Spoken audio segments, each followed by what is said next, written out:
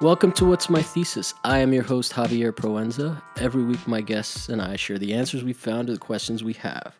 Join us as we explore and expand our worldview through research and ask, what's my thesis? So it's been a while. I actually had to take a break because obviously we have all been going through something pretty intense, and I just didn't really feel like I had anything positive to contribute or of benefit. I was very upset with the politics. I'm happy that this show is not a political show because I genuinely don't know how people like Jimmy Dore and Kyle Kalinske fucking just keep their heads in that cloud. But yeah, I literally had to stop like engaging because it's just been too much, man. So I want to speak a little bit and revise or discuss some of the things that have been discussed on the show before. I also have been feeling like it's an imposition to invite people. I know a lot of people are doing like Instagram live content and stuff. I just haven't been in a space where I wanted to host someone, and it's a little hard to always be projecting something publicly. So this is definitely a space where I want positive things to be reflected, and I don't necessarily want to put out my despair into the world and my frustration. But I do want to talk about some of the things that we've covered on the show before. Unfortunately, I'm going off of memory. It maybe would have been better if I'd listened to the episodes that I've done on universal basic income and other things that I'm going to be discussing up top. But couple things. First of all, right now there's this thing about capitalism, and I just want to remind everybody something that my friend Mark Prada, who has been on the show before, he did the immigration law, or I forget what the episode is called, but it's the one about where I speak to an immigration lawyer about the craziness that was happening early on. It's probably gotten even worse by now. But he reminded me that, we talk a lot in terms of free market capitalism in this country, but those two are two very separate things. Free market is something that has been a part of this country since its inception. And capitalism didn't come in until like the, Industrial Revolution. So that level of wealth, of concentrated wealth, concentrated capital is something new. And maybe those things should be separated again. Now, I do want to talk real quick about universal basic income, because that's been also a hot button item. I had my friend Sue Ellen Stone on the podcast a really long time ago to discuss that. Back before it was like popular on Reddit, but I don't think that it was like a garden variety household. I forget what they call those, like dinner conversation issues, dinner table talk, whatever. It's an antiquated term because no one sits to eat dinner anymore. Or maybe they do. I don't know. Maybe I just revealed how lonely I am in isolation. I'm not. No more than anybody else. So, universal basic income. Now, here's a thing that I think is kind of strange about the way that, first of all, like, I've never really, I've always been curious by it. I've never fully been somebody that believed that people needed it up until, like, now. Obviously, there's this weird thing right now happening where people are consolidating their wealth by keeping everyone home.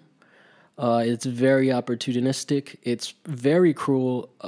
It's a repeat of what happened in 2008, 2009, which actually personally, on a personal level, was very difficult for me. But universal basic income. So essentially, people talk about this as like free money, and it's really sad to see protesters protesting going back to work because, they don't realize how they're getting fucked and how they could have gotten money. And I think that the big problem is that we still think of universal basic income as some sort of socialism or some kind of like concept of free money, which if you go back and listen to UBI, one of the things that was really difficult to explain to Sue Ellen, who at the time, I mean, she's a smart person. At the time, it was a new concept to her. And I think that even now that it's in the public discourse, people misunderstand what universal basic income is.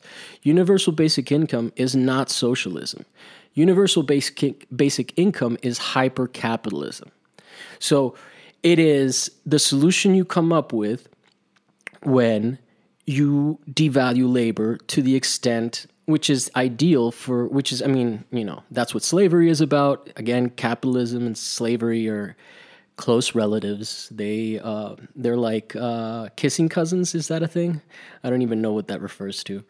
So universal basic income is hypercapitalism, which is to say that capitalism gets bumped to the point where it's just unchecked capitalism where labor is devalued to the point where we no longer have a purpose. Now, it's a humanitarian capitalist concept, I guess, which is something that I'm thinking about now, because there's a lot of people that it seems in government and in Wall Street and in corporate America that are perfectly fine with just having a large masses of the population struggle. Let's say struggle. Well, I don't want to go so dark as to say starve to death, but it does seem like they're okay with that.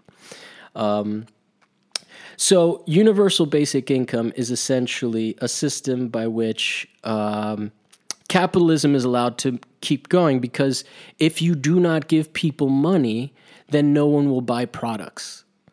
And the costs of products in the theoretical automation situation, or I don't know how theoretical it is, in the arguments for universal basic income, the idea is that products will become so cheap to make because the cost of production will go down without having to pay for labor, that then you end up with this uneven economic system where things are being produced for super cheap, but no one has the income to buy it. So that is what, like, essentially what the guy standing approach to universal basic income is. Now it seems like because it's still because Andrew Yang popularized it, people seem to think they understand what it is. But essentially, this is the use of universal basic income in this situation would have been the only thing to keep the economy functioning, straight up. Because if we have money, we can pay our rent, we can buy goods, and nothing necessarily needs to come to a grinding halt, because the people who own businesses can pay to stay afloat while this all happens or whatnot. That's not what was chosen. And for anybody who's still a Democrat, I'm sorry, it was them. And it's been happening this whole time that Russiagate has been going on. The Democrats have just been sucking Trump's dick, like straight up. So it's actually terrifying that we live in a world where the same way that Obama consolidated wealth upwards, the Democrats voted for that. Bernie Sanders voted for that. I know that AOC says she didn't vote for that, but she did. So in the general sense of, like, in the broader discussion of universal basic income, in not doing that, even though I think it is hyper-capitalism, in not helping the citizenry by having universal basic income, you've just made an opportunity for, like, basically they gave trillions of dollars to the richest motherfuckers so that they could buy shit. Now you see why I didn't want to do an episode. Now I have distance and I could talk about this without fucking being angry. But it's just the reality of the world that we live in.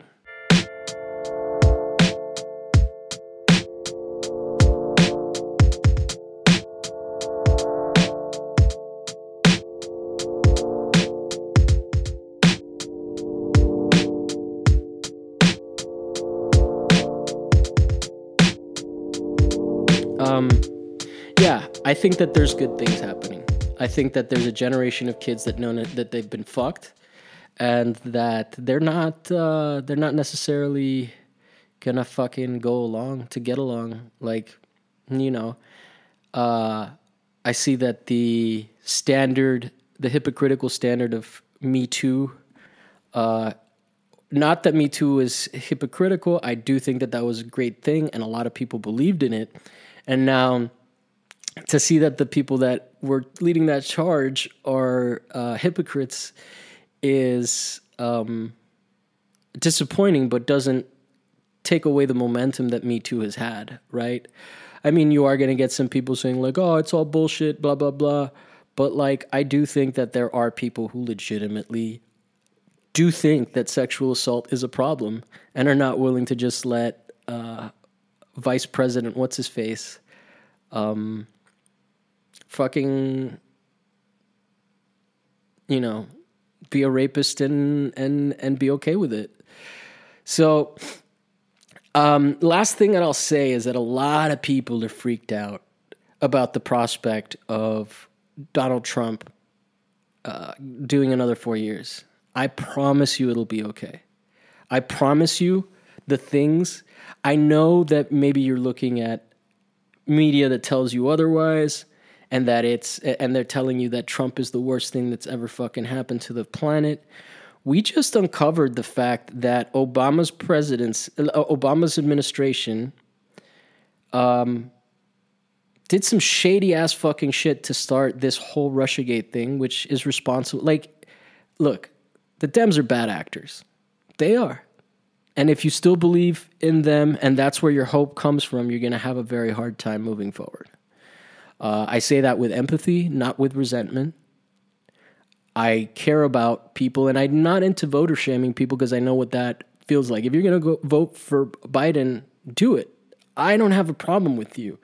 I have a problem with you having a problem with me. And, you know, my concerns with Biden are legitimate. Back in the Bush years, I used to hear people, the George W. Bush years, I used to hear people say things like, like from, for his second term, it's like, I'm going to vote for him. I'm not going to vote for Kerry, who was a terrible candidate. But I'm not going to vote for Kerry because we already know the evil that we have with Bush. And I didn't really understand that. But then we got another guy after Bush, and that guy made more wars. It's like objective truth. In the first term, him and Hillary Clinton fucked Libya and brought back, slavery to the African continent. So, do I think that the world would be worse off in the case of, better off if Hillary was running? Not really, dude. I'm not gonna fucking front. I'm not so sure. Like what she did to Honduras, which we're not going to get into in this fucking thing. It's like, why do you think so many people are coming in caravans? Like, that didn't start on Trump's watch. Trump hasn't been in office long enough to destabilize Honduras to that extent where that many people are coming. Look at the coup that just recently went down with this motherfucker. Denying it. They sent like, what was it, 6 guys that got busted by fishermen. Juan Guaido apparently paid them $200 million. Like, yeah, they're starving people and they're doing fucked up shit, and Trump killed Soleimani, but it's because it was Trump that killed Soleimani that he got away with it. No one else could have killed Soleimani and had. So I'm not saying Trump is good. I'm just saying, like, it'll be okay. Because no matter what, the Dems are still giving him everything that he wants. So if they are concerned, if they're as concerned about him as they say they are, they wouldn't be giving him spying powers. They wouldn't be giving him all these things, okay? Secondly, I don't want to get into it, but don't trust anyone on the squad. Because now, what's her face? Ilhan Omar. I already talked about how AOC is saying that she voted no on the stimulus bill, but there's no way to verify that because it was the only voice that you can actually hear is a dude going no in that voice in the voice vote. It's very clear that she didn't vote for that. And she continues to say it. And I have a problem with Crystal Ball of Rising continuing to fucking give her backing. So, yeah. And now, what's her name? Who got in trouble for All About the Benjamins, and who I used to have a lot of respect for, is backing AIPAC and Donald Trump in the latest votes. So it's WWF. I'm not telling you not to vote for Biden. I'm telling you if Biden loses, it will be okay. The world will keep going. Italian governments have crumbled, and society over there has continued. Not necessarily always for the best, but yeah, I definitely, I mean, if I am going to talk about politics, these motherfuckers are selling us out. Bernie Sanders has sold us out hard. Like, I don't even like, basically that motherfucker just took my money. Am I going to be mad at him? No. Because he played me, I got played. But, they're not, these motherfuckers ain't worried about Trump getting reelected. If they did, they wouldn't have picked Biden. It just wouldn't have fucking happened.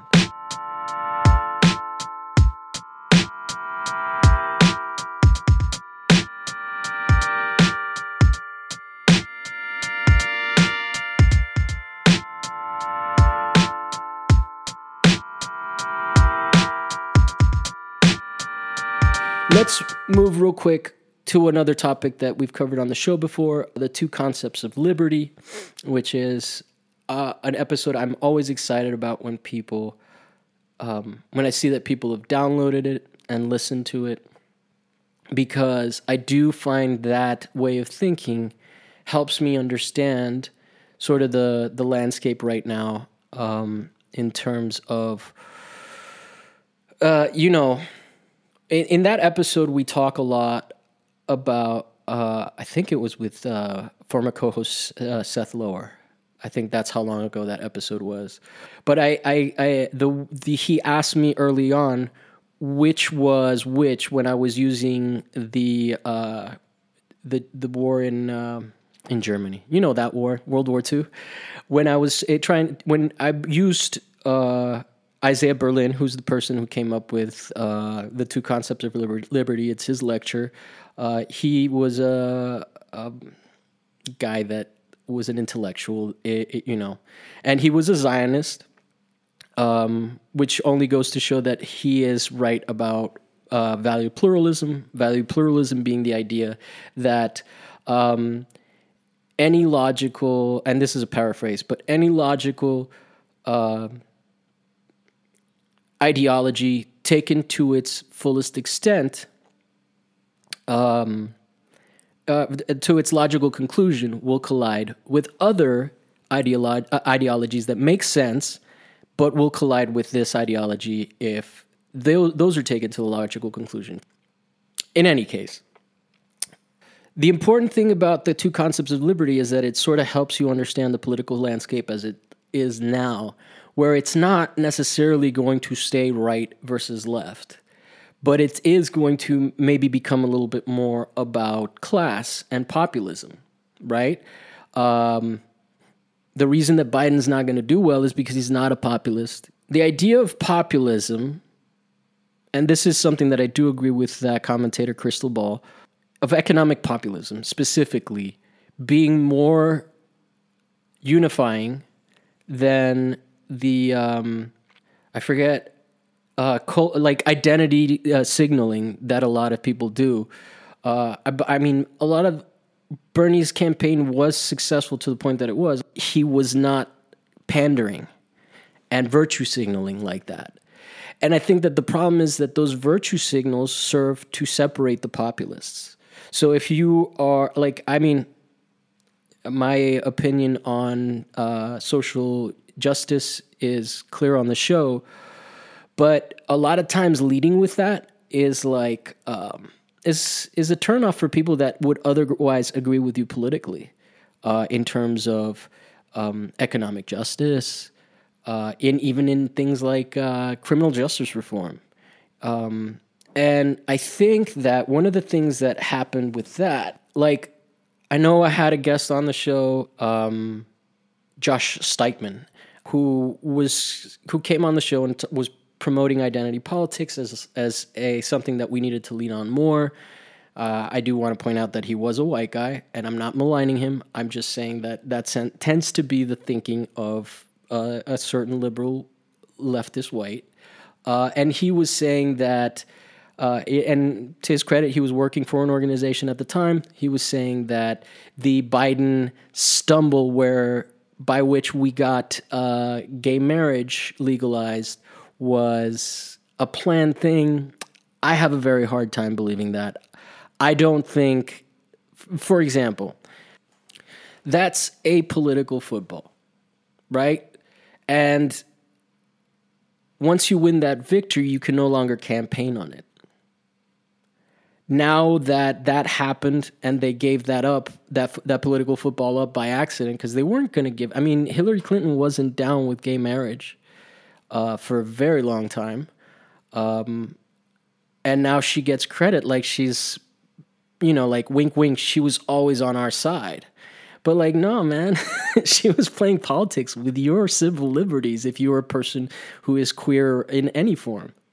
And now, because that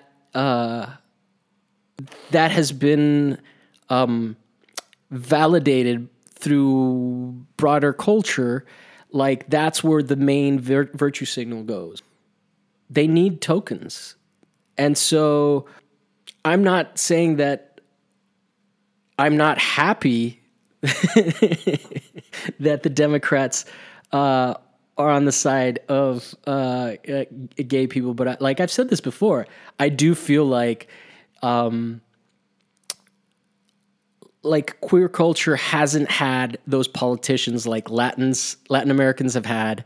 Like, you haven't necessarily had the representation that we've had, right? So like, what did Hillary Clinton, what did Obama? Okay, Obama did something, but did he? Or was it an accident? Or was it Joe Biden? Why isn't Joe Biden running on his fucking thing if it was always a plan? Anyway, my point being that, like, I think that there is an inclusion that elite queer people and visibility that they're getting that is appealing, but then there's also that sense of like, trying to take back that spirit where it's like, hey, I think there's somebody that says that something is cops at Pride. I forget, Jimena or something. It's somebody that I follow on Instagram. But yeah, man, like, y'all were maligned for a very long time until very fucking recently by the very people that now are virtue signaling hard.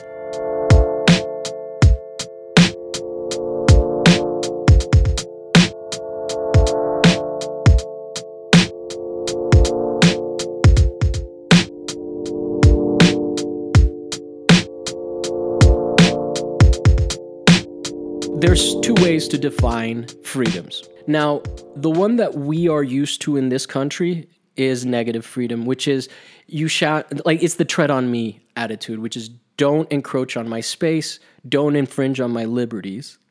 Whereas The positive sense of freedom comes more, and so the negative sense of freedom is very new because it's very much tied to a sense of privacy.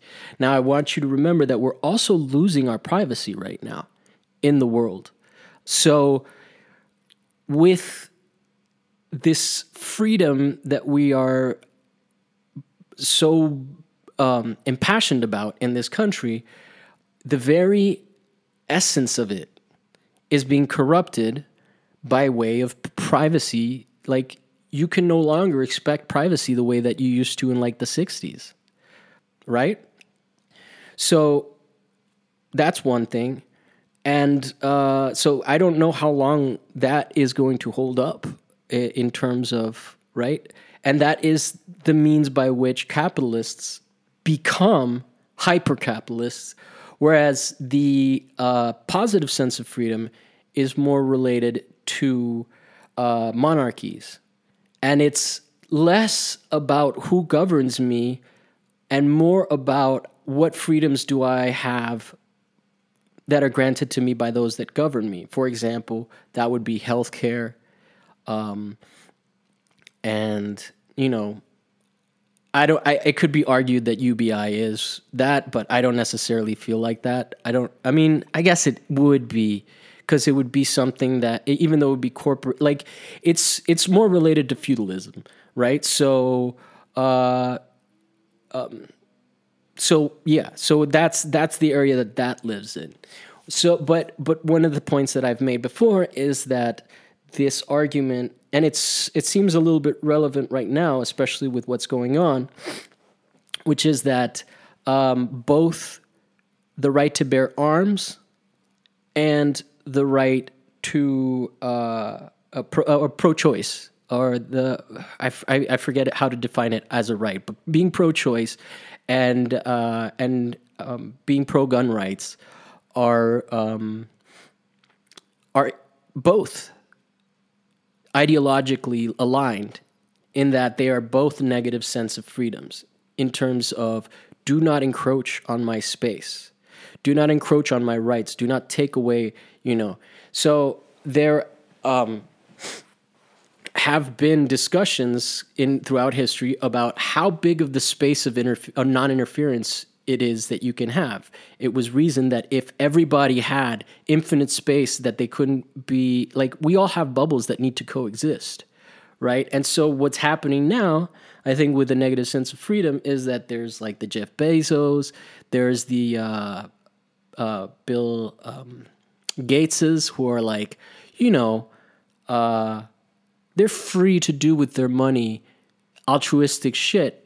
But in the meantime, they're taking, their space, the space that they take up has, especially in the economy, has taken up so much that it's just fucking ridiculous. So that's interesting. I also feel like a lot of people that may have, and you guys can disagree with me on this, you're more than welcome to, but a lot of people that have been pro-gun control are maybe rethinking that. And I've been thinking about that a lot recently with these protests that are going on to open the economy. And those break my heart because I don't think these people are stupid. I think it's very easy to doubt. I mean, I haven't met anybody that has corona, so I understand. I believe that corona is real. I don't want to get it, but I understand the sense that we're getting fucked. And I wish personally that people would be protesting more for things like universal basic income. But it goes into that personal liberty thing, right? Like, you are encroaching on their ability to make money and you're not giving them a substitute. So you're basically fucking them, right? So in a very real sense, they're not idiots. They are very, very much afraid. They just have different ideology than us.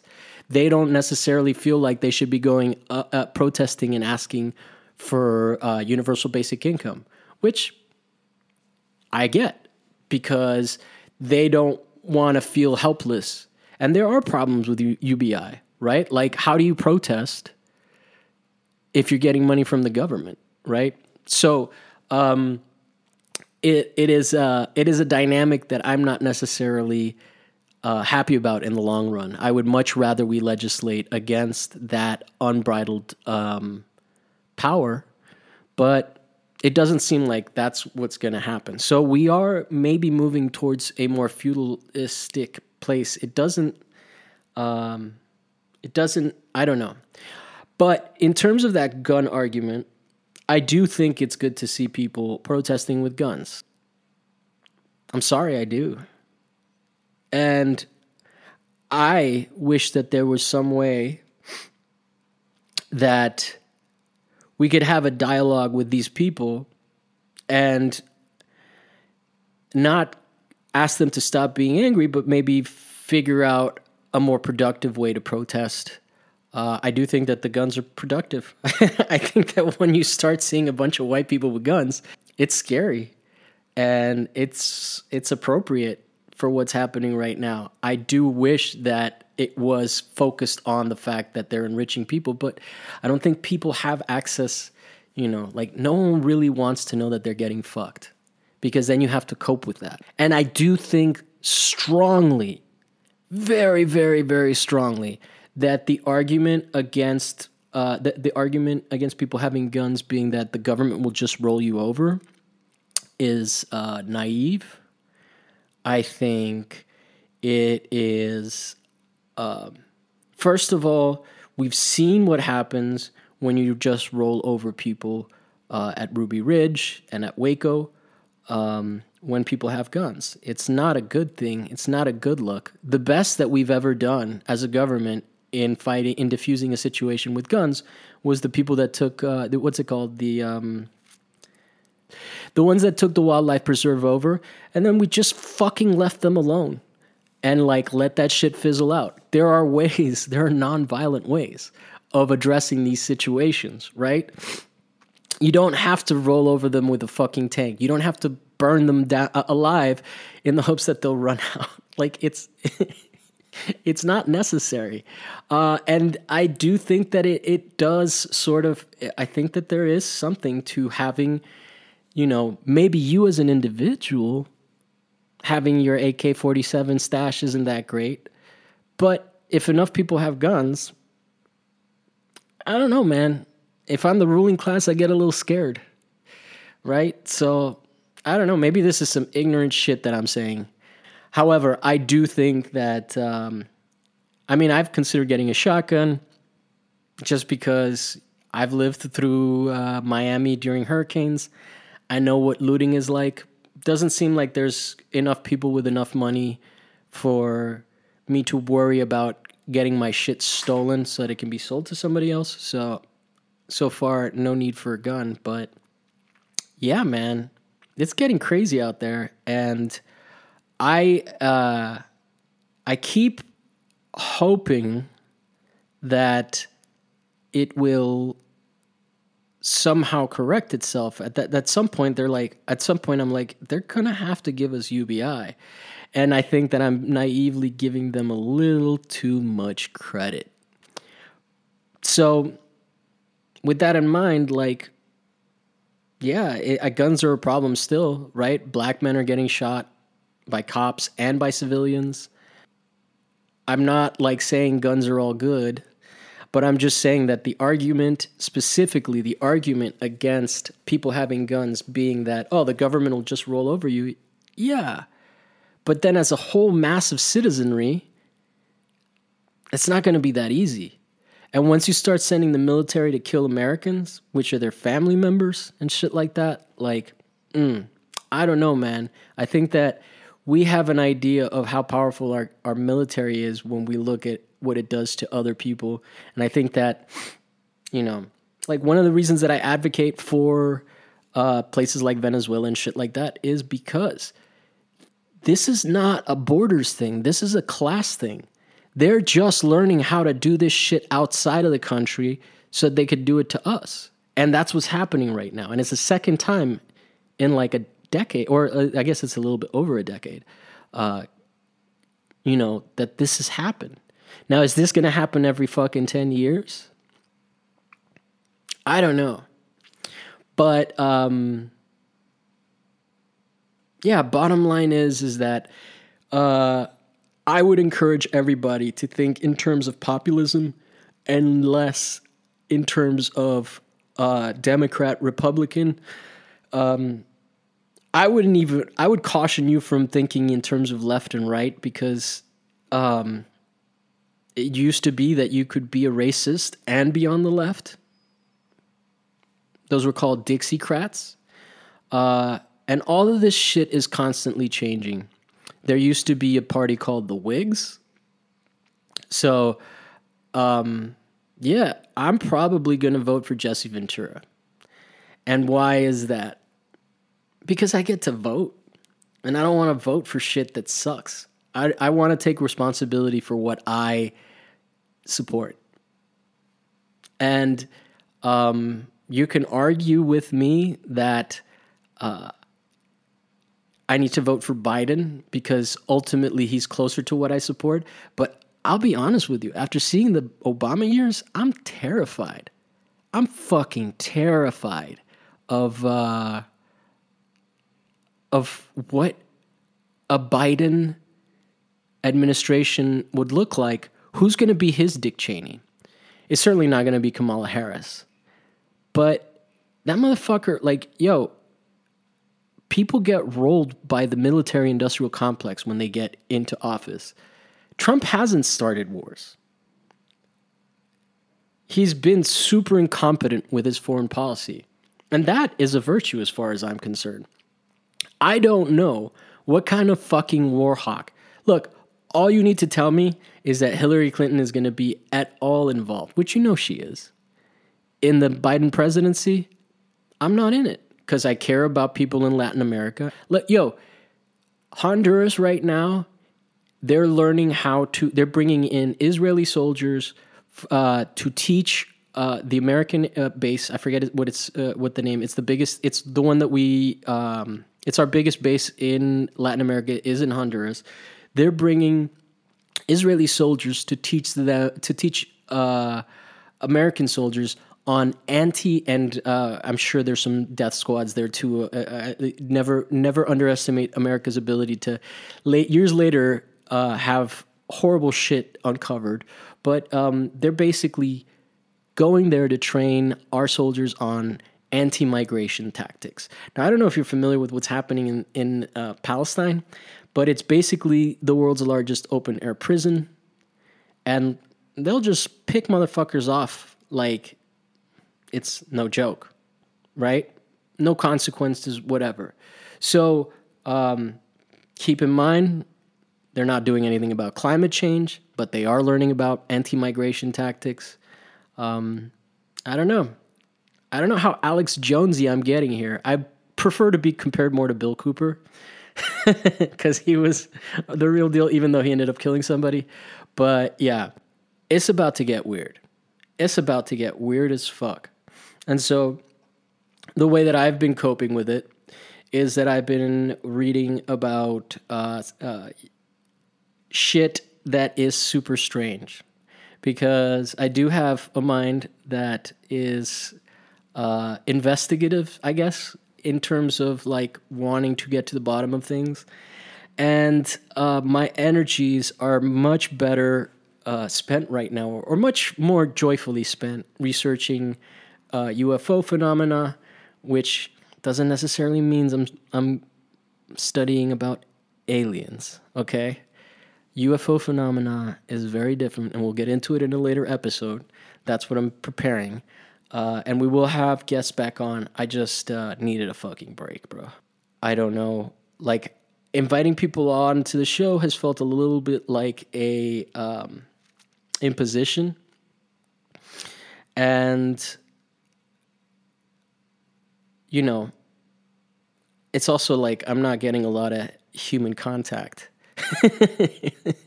So it's like hosting a show when I haven't talked to anybody in like days at a time is kind of nerve-wracking. I feel like this is a little bit easier. I'm also not a fan of Skype because you can't see people's reactions. You don't really, like, it's a different kind of conversation. So I'm going to try to do more of these kinds of stream of consciousness episodes, update you on some of the shit that I've been up to And, this has always been ideally a studio companion. I understand that right now people are freaked the fuck out and they are not necessarily practicing their art practice as much as they'd like to. I have been playing more guitar than drawing, but I'm trying to get back into drawing. I am drawing, but I don't feel like it's a practice. It's just like more doodling. But, you got to draw something, right? But in terms of like hope, I don't know. I'm pretty hopeful.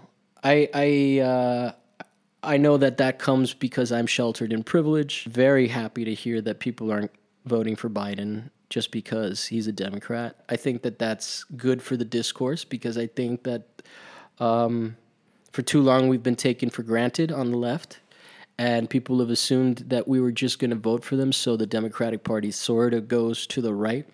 But yeah, man, it's a pretty fucking crazy time. And it's also crazy because everybody's sort of going through it either alone or has their relationships with people they're close to ultra heightened because you're living in the same space.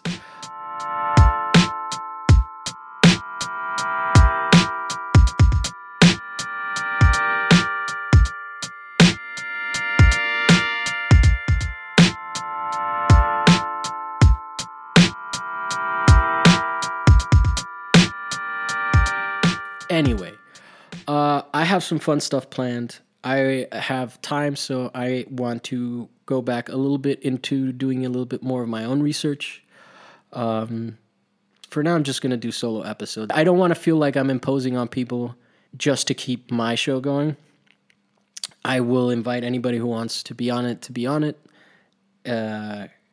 because I still like talking to people. I'm less into the Skype thing, though. I might have to get myself a camera or a webcam or something because my computer doesn't have one. But it's hard to get the same vibe going. But hopefully people are less stressed out. And it's not like I've been inviting people and they've been turning me down. It's more like I just haven't felt like I wanted to be a public person for a little while. So I hope you guys understand. I hope I didn't bum you out too much. I am hopeful. I think, if you want to listen to somebody that makes a lot of sense, Dylan Ratigan, he's a guy who was on CNBC back. You've probably seen the clip of him ripping into the handling of the 2008 economic crash, where he basically on TV told the truth, which was so novel that it ended up becoming a viral video. He does interviews with this guy, Jimmy Dore. I know that Jimmy Dore is not for everybody. However, that motherfucker has not lied. He has been wrong, but I've been listening to him for a long time, and I see who he has on the show. People like Dylan Ratigan. Those conversations that he's having with him about money are very interesting. He called out AOC and Elizabeth Warren when they were trying to do something to keep large equity firms from buying small businesses, and he got so angry. He was like, fuck you. There's no way that a private equity firm is going to spend $100,000 on a business to double their profit. That's not what they're doing. They're buying shit. CVS is buying pharmacies because that's a business that is renewable, or the customer base is guaranteed they're going to need their meds. So those are the businesses that are getting bought up. A lot of shit is just going to be just fucking empty storefronts because people are just going out of business. And that's a fucking bummer. Can you imagine? I feel like I've spent a lot of my life feeling like a waste of space because I never started my own business or some shit like that. I guess I tried to start the podcast as a business. We'll see how that works out. I don't think anybody has money, so I'm not going to be asking for any. But I mean, if you do have it, I'll take it. We'll see how it goes. I don't want to say I'm not going to be asking for money, but yeah, dude, it's a scary time, and I think that what Dylan Ratigan, basically his main point is that the only thing that's happened right now is that we've realized that, like, we don't live where we thought we were. We thought we lived in a democracy. We thought we lived in a in a country that was better, and turns out we're just as corrupt as everybody else. And that's like, I lived in Italy. That's a beautiful place to live. Their government has been corrupt for years, so it's not like you can't fucking live, right? And it's not like we're not gonna come at these motherfuckers hard. Occupy Wall Street was nothing compared to this shit, and to what's coming. And this time we actually know what we want. We want health care, Medicare for all. So this time those protests are going to have a much clearer agenda. And yeah, it's going to be an interesting look. As artists, we get to live in interesting times. And like, would you rather live now when there's stuff to make art about, or would you rather live when there's, you're just part of the art market? I don't know. I mean, we're all going to die in obscurity anyway, so it's okay. But yeah, I don't know. I feel good. I didn't for a long time. It took me a lot of work. I was definitely very sad. One of the things that helped me is recently I listened to Rakim Cunningham. He has a new Twitch channel. I highly recommend, if you're into this show, that you tune in, because it's basically it's basically like what it's like to sit and play video games with him. We've played Overwatch over here a couple times. What I'll do now is I'll just leave the stream on in the background while I'm doing other shit, and it feels like I have a friend here who is like, I mean, you forget like that sometimes people that are sweet and kind and giving do actually succeed at what they're trying to do and get recognition. So I just want to give you guys that plug, because I am he's always been very supportive of me, and I feel like that is the way he is with everybody. So I want to encourage everybody, if you're feeling lonely and you need some company, twitch.tv /Rakeem C, RAKEEMC. Cactus Projects is doing, which is Jorge Mujica. He is doing some stuff.